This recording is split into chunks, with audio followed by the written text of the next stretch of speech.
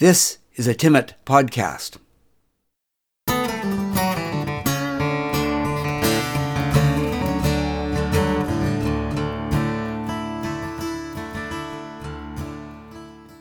This podcast is part of the series On the Marge.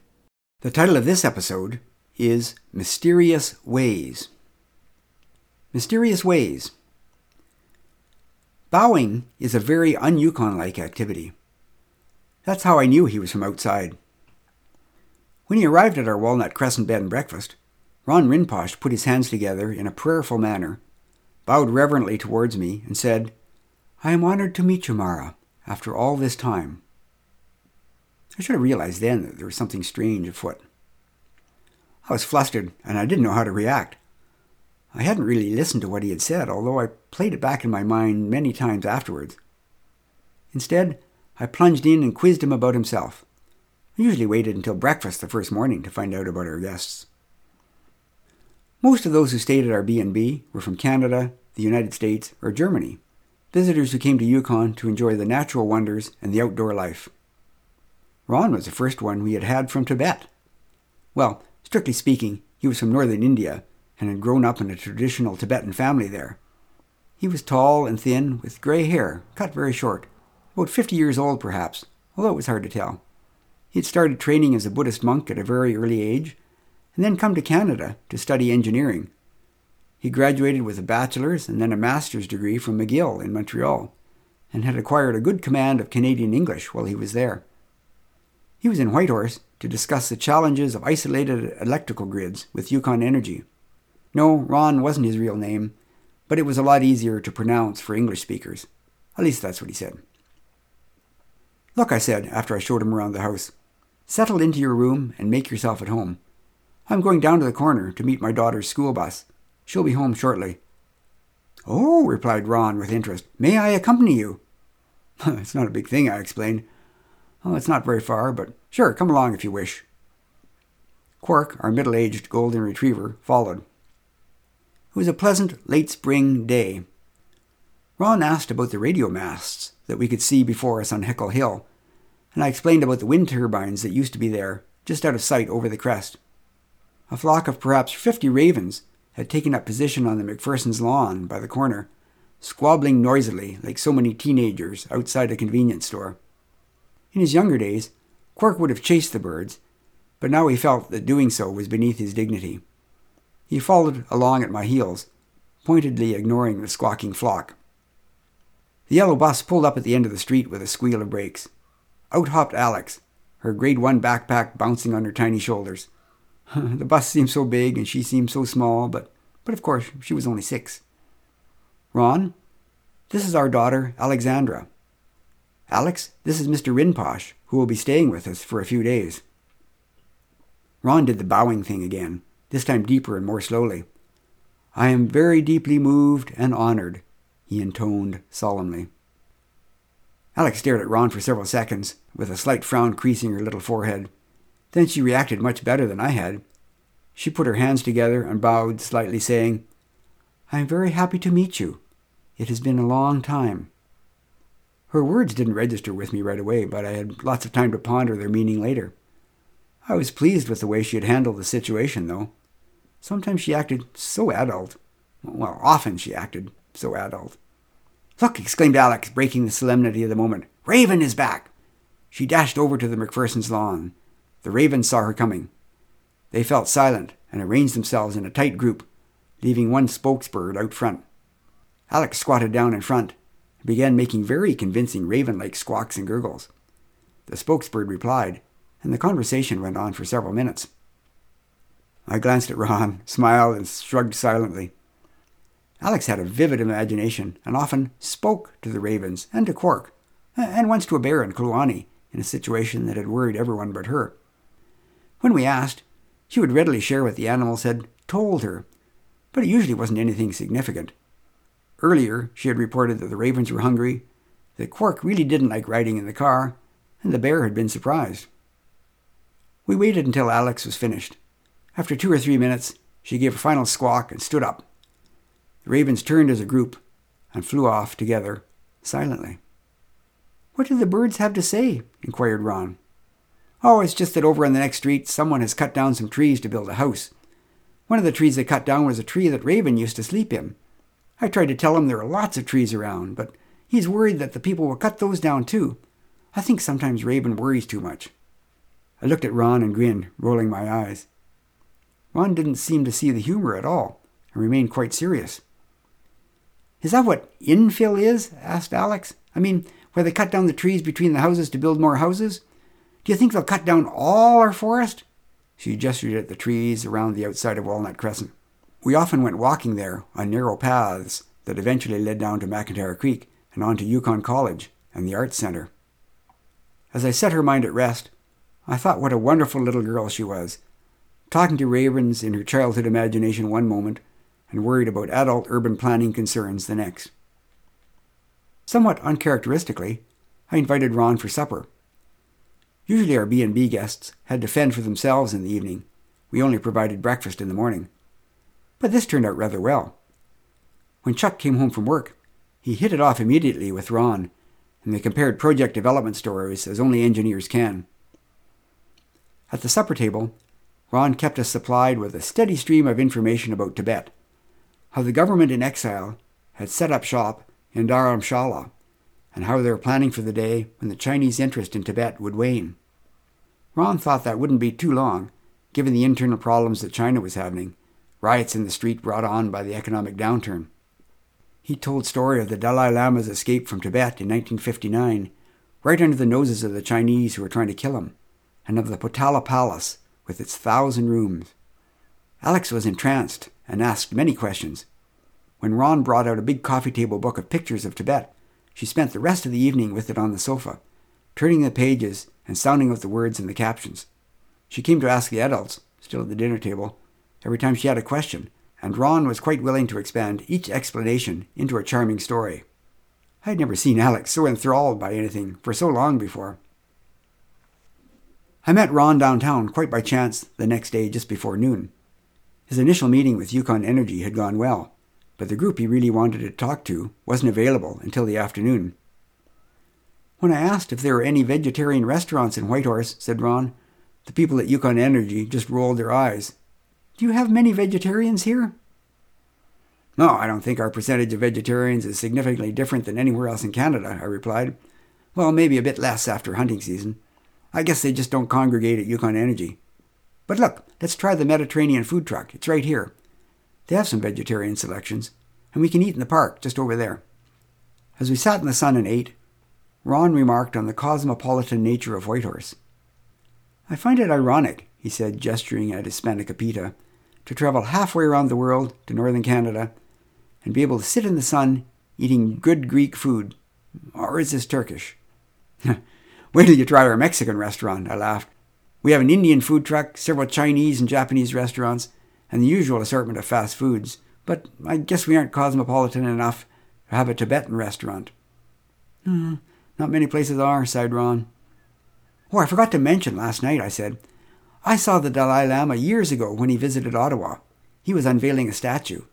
I was at the back of the crowd, but I saw him. I laughed at the memory. That was the day I first met Chuck.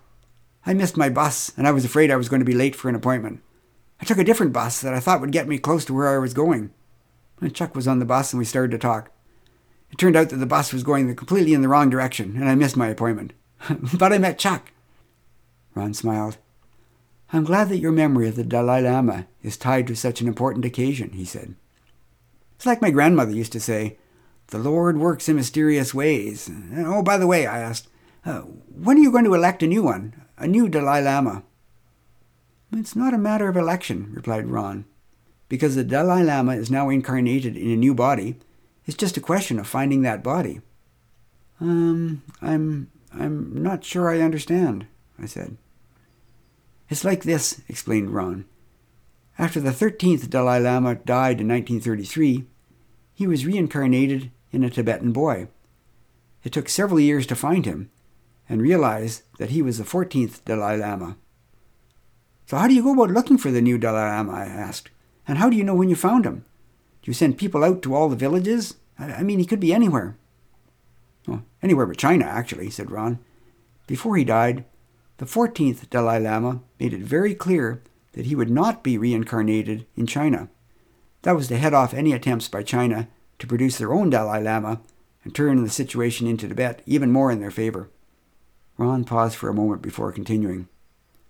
How do we find the new one? Well, we have several teams of monks who meditate on the problem.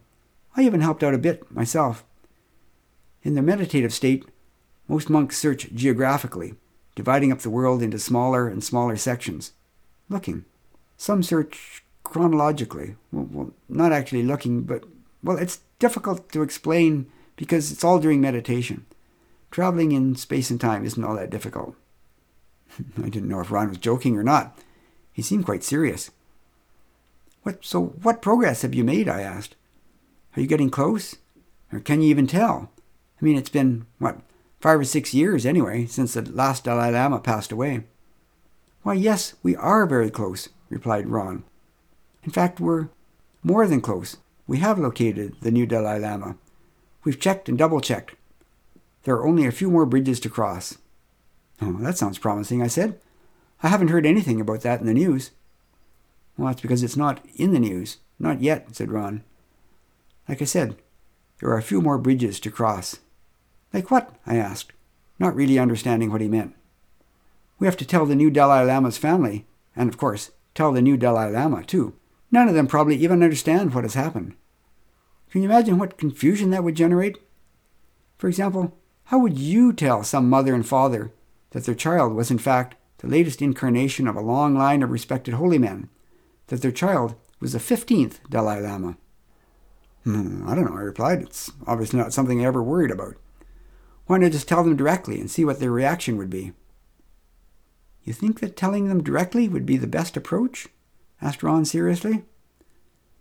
Well, I don't suppose they'd believe it at first. It might take a while, but yes, tell them directly. Okay, said Ron, somewhat hesitantly, looking off in the distance. Then he turned to face me directly. Your daughter Alexandra is the 15th Dalai Lama. Exploded from me. I started to giggle. Well, said Ron, you're right. You said that the parents wouldn't believe. But truly, without joking, please, I'm serious. The Dalai Lama has been reincarnated as your daughter. Oh, come on, I said. You can't be serious. Alex wasn't even born in Tibet, and she's not even a boy. I stopped giggling. There's nothing to say that the Dalai Lama must be male, said Ron. In fact, the 14th Dalai Lama even raised the possibility that he would come back as a girl. And I already mentioned that the Dalai Lama doesn't have to be born in Tibet. The last one said he could reappear anywhere except China. But really? A little girl in Canada? The next Dalai Lama? That's a bit much, don't you think? I said. Especially our little girl? No offense, but we're not even Buddhist. Well, if it makes you feel any better, said Ron. My colleagues in Dharamshala also had a hard time believing it at first when they discovered Alexandra in their meditations. Eventually, when they came to believe, they searched for what this all means. After the 13th Dalai Lama died, it took time to find the young boy who became the 14th. Much to everyone's surprise at the time, he was born not in Lhasa, but in a small village right on the border with China. At the time, people thought that was a sign the new Dalai Lama would place greater emphasis on Tibet's relationship with China. Unfortunately, that became very true in ways that nobody foresaw. The relationship with China dominated the 14th Dalai Lama's life. Ron seemed pensive. Yes, the latest Dalai Lama is a girl born in Canada, to parents who are not Buddhist. What does that mean? Nobody knows. As your grandmother said, the Lord works in mysterious ways. I could feel the pounding of my pulse inside my ears. So did you come here to talk to Yukon Energy? Or did you come here to hunt down the new Dalai Lama? I asked, a bit more sarcastically than I had intended. Ron was unperturbed. Both, actually. I am an engineer, and we do need to learn more about the practical aspects of isolated electrical grids for northern India and Tibet. I really am meeting with Yukon Energy this week. But I am also a simple Tibetan monk who is part of the group searching for the new Dalai Lama. I was chosen to come to Whitehorse to observe Alexandra and talk to you." "But you've seen Alex. Does she act like the Dalai Lama?" This was a very strange conversation. "Of course she doesn't act like the Dalai Lama," replied Ron. "She's a 6-year-old girl growing up in Canada." "But does she act like every other 6-year-old girl? What was that with the big black birds yesterday? Does every 6-year-old girl talk with birds?" "She just has a very vivid imagination, that's all," I said. But deep inside, Ron had hit a nerve. When Alex talked with animals, it was almost too real, and in many ways, she acted much more grown up than I had imagined she should at the age of 6. The way she talked to adults as equals, for example, or the way she had just known how to read without anybody teaching her. I really didn't know what to do or what to think. It crossed my mind that Ron might be some crazy fanatic or maybe a child molester who had seized on our family to make trouble. But he seemed so sincere, so nice. If he was crazy, he certainly had a novel approach. I considered another possibility. What if he were telling the truth? It was pretty hard to swallow. Alex, the next Dalai Lama. I wondered what the mothers of the previous ones had thought when they found out that their sons were reincarnations of the Dalai Lama. But they thought it was all pretty far out too. But the Dalai Lama coming back as a little non-Buddhist girl from Yukon, now that was well outside conceivable reality. "Seeing visions during meditation is fine," I said. "But how can you be sure? How do you think you're going to convince us?" "There's a test," replied Ron. "A test that has been used for all the Dalai Lamas. Essentially, we just present the new Dalai Lama with a series of objects, some of which belong to the previous Dalai Lama, and some that did not. The new Dalai Lama should be able to distinguish what belonged to him in the previous life quite easily. I would like to do the test this evening, maybe just after supper." I was really curious, so of course I invited Ron to join us for supper again.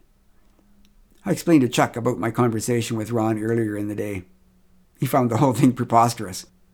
With difficulty, I convinced him that it would be harmless to let Ron do his little test.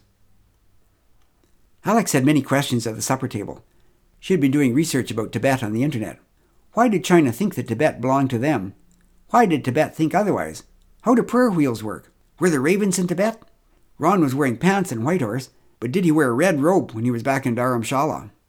Why not just wear jeans all the time, or short pants when it got warm? Some of these questions, and the many more that Alex posed, had easy answers, and some did not. Ron was superb at answering each one patiently and completely. I wasn't as patient, though. I wanted to get on with the test. Finally, it was time. As Chuck cleared the last of the dishes off the table, Ron asked, "Would anybody like to play a game about Tibet?" "Oh, me, I would, said Alex with great enthusiasm. "Okay," said Ron. "I need to get things ready first. Maybe if you could go into the other room for a minute." Her face fell. "Can't I stay and help?" Alex asked. "No, Alex," I said. "It'd probably be a good idea for you to go to your room. We'll call you when things are ready." Slowly, reluctantly, Alex went to her room and closed the door. Ron went to his room and came back with a suitcase. He opened it and laid the contents out on the dining room table. "So what's the trick?" asked Chuck. "How do we know what supposedly belonged to the Dalai Lama and what didn't?" Ron picked up a walking stick. "Look," he said. "There's a little sticker on each item." "Can I come out now?" shouted a small voice from down the hall. "Not yet. In a minute," I replied. Sure enough, there was a little round white sticker on the handle. "The objects that belong to the Dalai Lama each have a plain sticker. The other objects have a slight pencil mark on their stickers," explained Ron quietly so that Alex couldn't hear. Chuck and I examined several of the objects. Indeed, some stickers were blank, and the others had discreet, smudged pencil marks. "Can I come out now?" called Alex again. I glanced at Ron, and he nodded. "Okay, come on out," I said. Alex hurried in, rushed to the dining table, glanced quickly at the objects on it, and said, "Okay, so what's the game?" Ron explained. "The object of the game is to divide these things into 2 groups." "That's it?" asked Alex. "Divide them how? Like things you can wear and things you can't? Or things that are soft and things that are hard?" "Well, you decide," replied Ron. "Or is it like one of those weird tests like we had to do at the start of school, like where they give you a picture of a dog, a rabbit, a cat, and a brick, and you have to say which one doesn't fit in?" "You decide," replied Ron calmly. "You make the rules." Okay, said Alex with enthusiasm, reaching for a red and yellow piece of cloth on the table. With a flourish, she flipped it into the air and whirled around. The cloth settled over her head and around her shoulders, like a shawl, in a way that seemed so natural it was almost spooky. We'll start by playing dress-up. She reached for a pair of glasses and put them on, blinked, and giggled. No, she said, these aren't mine, they're yours. She took off the glasses, carried them around the table, and placed them in front of Ron. She went back around the table, picked up another set of glasses, held them in front of her, and looked through the lenses. Then she shrugged. I guess I don't need these anymore, she said, and quietly put them down in front of her. She seized a very plain walking stick and laid it down beside the glasses. These go together, she said. Then she picked up a nicely carved stick and carried it around to Ron without comment. Alex climbed on a chair and put her hand on the laptop computer in the middle of the table. This would be good for writing letters, she said, but the battery's dead. Even so, she pulled it to her side of the table. She worked her way through all the objects, without appearing to examine them closely. A man's leather shoe for her, a leather sandal for Ron, a cloth handkerchief for Ron, a string of carved beads for her, a delicate porcelain teacup for Ron, and an insulated coffee mug and a small framed painting for her, a pen and pencil set in a velvet case for Ron. Chuck and I watched fascinated. We could see no rationale for her decisions. The final object was a book. Alex flipped it open and held it up. I could see that the title was not in English. I didn't even recognize any of the letters. Then Alex started to read. When she was about 3, Alex had started to talk to us in some strange language. I'd assumed at the time it was just something she had made up. I'm sure I'd done the same thing when I was young, making up words. But I remember that it didn't seem like a game to her, and she'd become very frustrated when she realized that we didn't really understand what she was saying. She gave it up after several weeks. That period all came back to me in a rush. The sounds of her made-up language when she was 3 were very much like what she was reading from the book, if indeed she was actually reading. It certainly wasn't English. I listened in amazement. I glanced over at Chuck. His mouth was hanging open. Then I looked at Ron. The tears were streaming down his cheeks as he stared at Alex as she read. Alex looked up from the book and saw Ron. She stopped in mid-sentence, flipped the book shut, and dropped it on the pile of things in front of her, and asked, "Are you okay?" Ron nodded but didn't speak. Alex whipped off her red and yellow shawl and dropped it back on top of the book. "Oh, so that was easy," she said. "Is that all there is to the game?" When nobody answered, Alex asked Ron if she could borrow the book with all the pictures of Tibet in it. Silently, he went and got it for her, and she retreated to her room to read. Chuck broke the silence. "Let's check the stickers," he exclaimed. He and I started looking through the 2 piles. Ron said nothing, and sat immobile at the end of the table. He knew which sticker was on each object. All the objects that Alex had chosen had plain white stickers, indicating they had belonged to the Dalai Lama. That night, Chuck and I lay in bed, close together, talking. "So let me get this straight," said Chuck. "Ron appears at our B&B saying he's going to Yukon Energy. Instead, he's a Buddhist monk from Tibet who tells us that Alex, our 6-year-old Alex, is actually the head of some religious cult and that we really should be packing our bags to go live in India. Is that right?" "Well, it's not a religious cult," I said. "I mean, it's not like the Jim Jones group in Guyana drinking Kool-Aid. And I think he really is meeting with Yukon Energy. You can check that out tomorrow."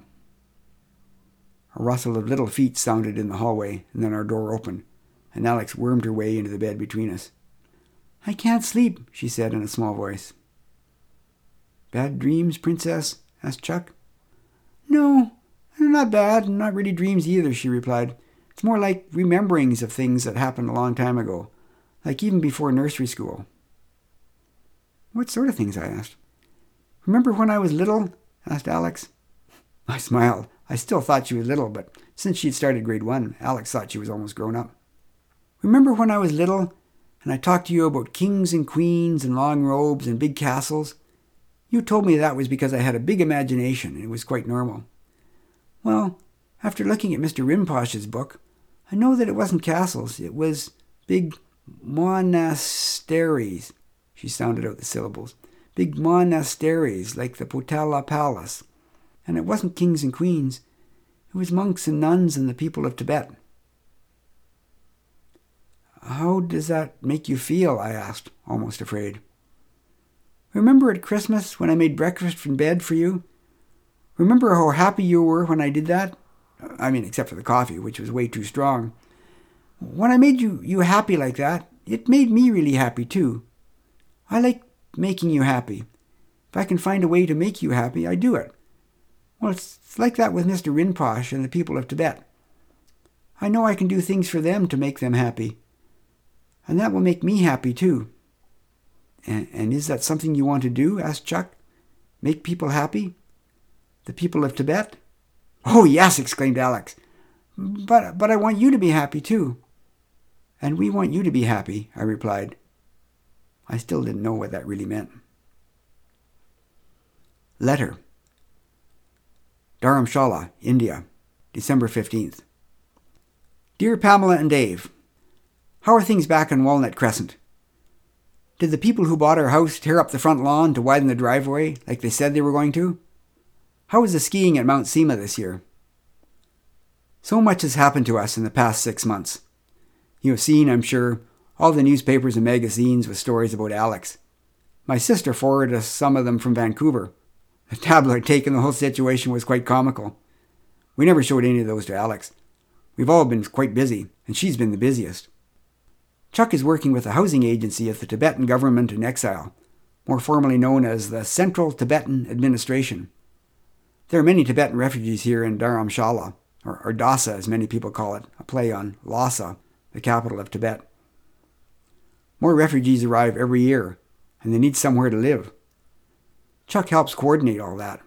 He says his job with Highways and Public Works in Whitehorse was good preparation for this, trying to get practical things done while navigating the bureaucratic labyrinths of several levels of interlocking and overly sensitive government agencies. My training as a biologist has also come in handy. I'm working part-time with a group studying the effect of climate change on Tibet. The glaciers are melting. The mountain grasslands are drying out and becoming more desert-like every day. That's destroying the traditional lifestyle of many Tibetan people. The Chinese answer has been to move people off the land and into urban areas, and that's causing a myriad of social problems. I spend about half of every day with Alex in what we jokingly call Lama School when no one else is listening. I'm never really sure how much she retained from her former incarnation, but to take over her full duties as Dalai Lama, there is so much that she needs to learn. Certainly, she's fluent in Tibetan, and that makes things easier for everyone. My Tibetan is coming along, but slowly. We were worried at first about Lama School being a brainwashing exercise, and Ron Rinpoche, the monk who first came to visit us in Whitehorse, was quite sensitive to that. He was quite supportive of me attending Lama School with Alex, even though I don't always understand what's going on. At the end of every day, Alex and I discuss what she has learned. I knew that Ron's real name wasn't Ron, but it turns out his name isn't really Rinpoche either. That's more of a title given to respected lamas, generally those who are reincarnations of earlier, well-respected lamas. We still call him Ron, though. He's actually a fairly important person here in the Central Tibetan Administration, charged with the special responsibility of overseeing Alex's education. It was Ron's idea to have a group of students in Lama School, rather than just Alex alone. Thus, Alex shares her teachers with 10 other students, 4 girls and 6 boys. They were all Tibetan, except for one of the boys, who was American, 2 or 3 years older than Alex. He was born in Kansas, speaks Tibetan, and it took everyone a while to figure him out. He's a reincarnation of somebody, but nobody is sure who. He's here with his grandmother, who attends Lama School as I do. The Tibetans are all special children too, but I'm not sure of their backgrounds. It's really strange to see the contrasts in these kids, who are, yes, still kids, but also deep-thinking adults in their own way as well. This isn't rote learning. They're encouraged to ask questions. They're all very quick and question everything. Yesterday, in between a class on the history of the Tibetan-China relationships and a lively discussion on the philosophy of the middle way, don't ask, it would be hard to explain, I don't think I could even do it justice, the kids conspired to trap the edge of their sitting teacher's robe under a heavy vase so that the cloth ripped when he stood up, leaving the poor man half naked. Last week they managed to swap the contents of my mug full of strong coffee with Ron's cup of buttered tea. much to our mutual disgust. I would probably be worried if they didn't do things like that, but it's kind of difficult for some of the people around here. Chuck, Alex, and I live together in what I suppose you could call a comfortable walled villa with a nice private yard, more of a garden in the English sense, out back. There are servants who double as bodyguards, 2 of whom spend the night in the house awake. They're all very discreet. We're local celebrities here in Dasa, and even when Alex wasn't with us, people we don't know do the slight bowing thing. Even Quirk has his admirers and is treated like minor royalty, which, I suppose, as the Dalai Lama's dog, he actually is. He walks with us to Lama school every day. He has his own place in the classroom and acts just like one of the kids, except he doesn't ask as many questions. Yes, it was hard deciding to give up life in Canada and leave Whitehorse that we loved so much. At first, we wondered constantly if we were doing the right thing. It required a big leap of faith, after all. But now that I think of it, I haven't had that sort of doubt for months. All our lives are so much richer now. Watching Alex flourish here, I can't help but wonder what impact she will have on the world. I am confident that it will be a positive one. We don't always choose the paths we walk. And like you and my grandmother always said, the Lord certainly does work in mysterious ways. Merry Christmas, and all the best in the new year. Chuck, Alex, and Quirk, say hi. Signed, Mara. P.S. Do the ravens still gather on the corner of your lawn? This has been a Timmit podcast in a series called On the Marge. The instrumental intro and exit are courtesy of Kate Weeks. If you would like more of these podcasts, check out the podcast website at timmit.ca/podcasts. That's TIMMIT.ca/podcasts.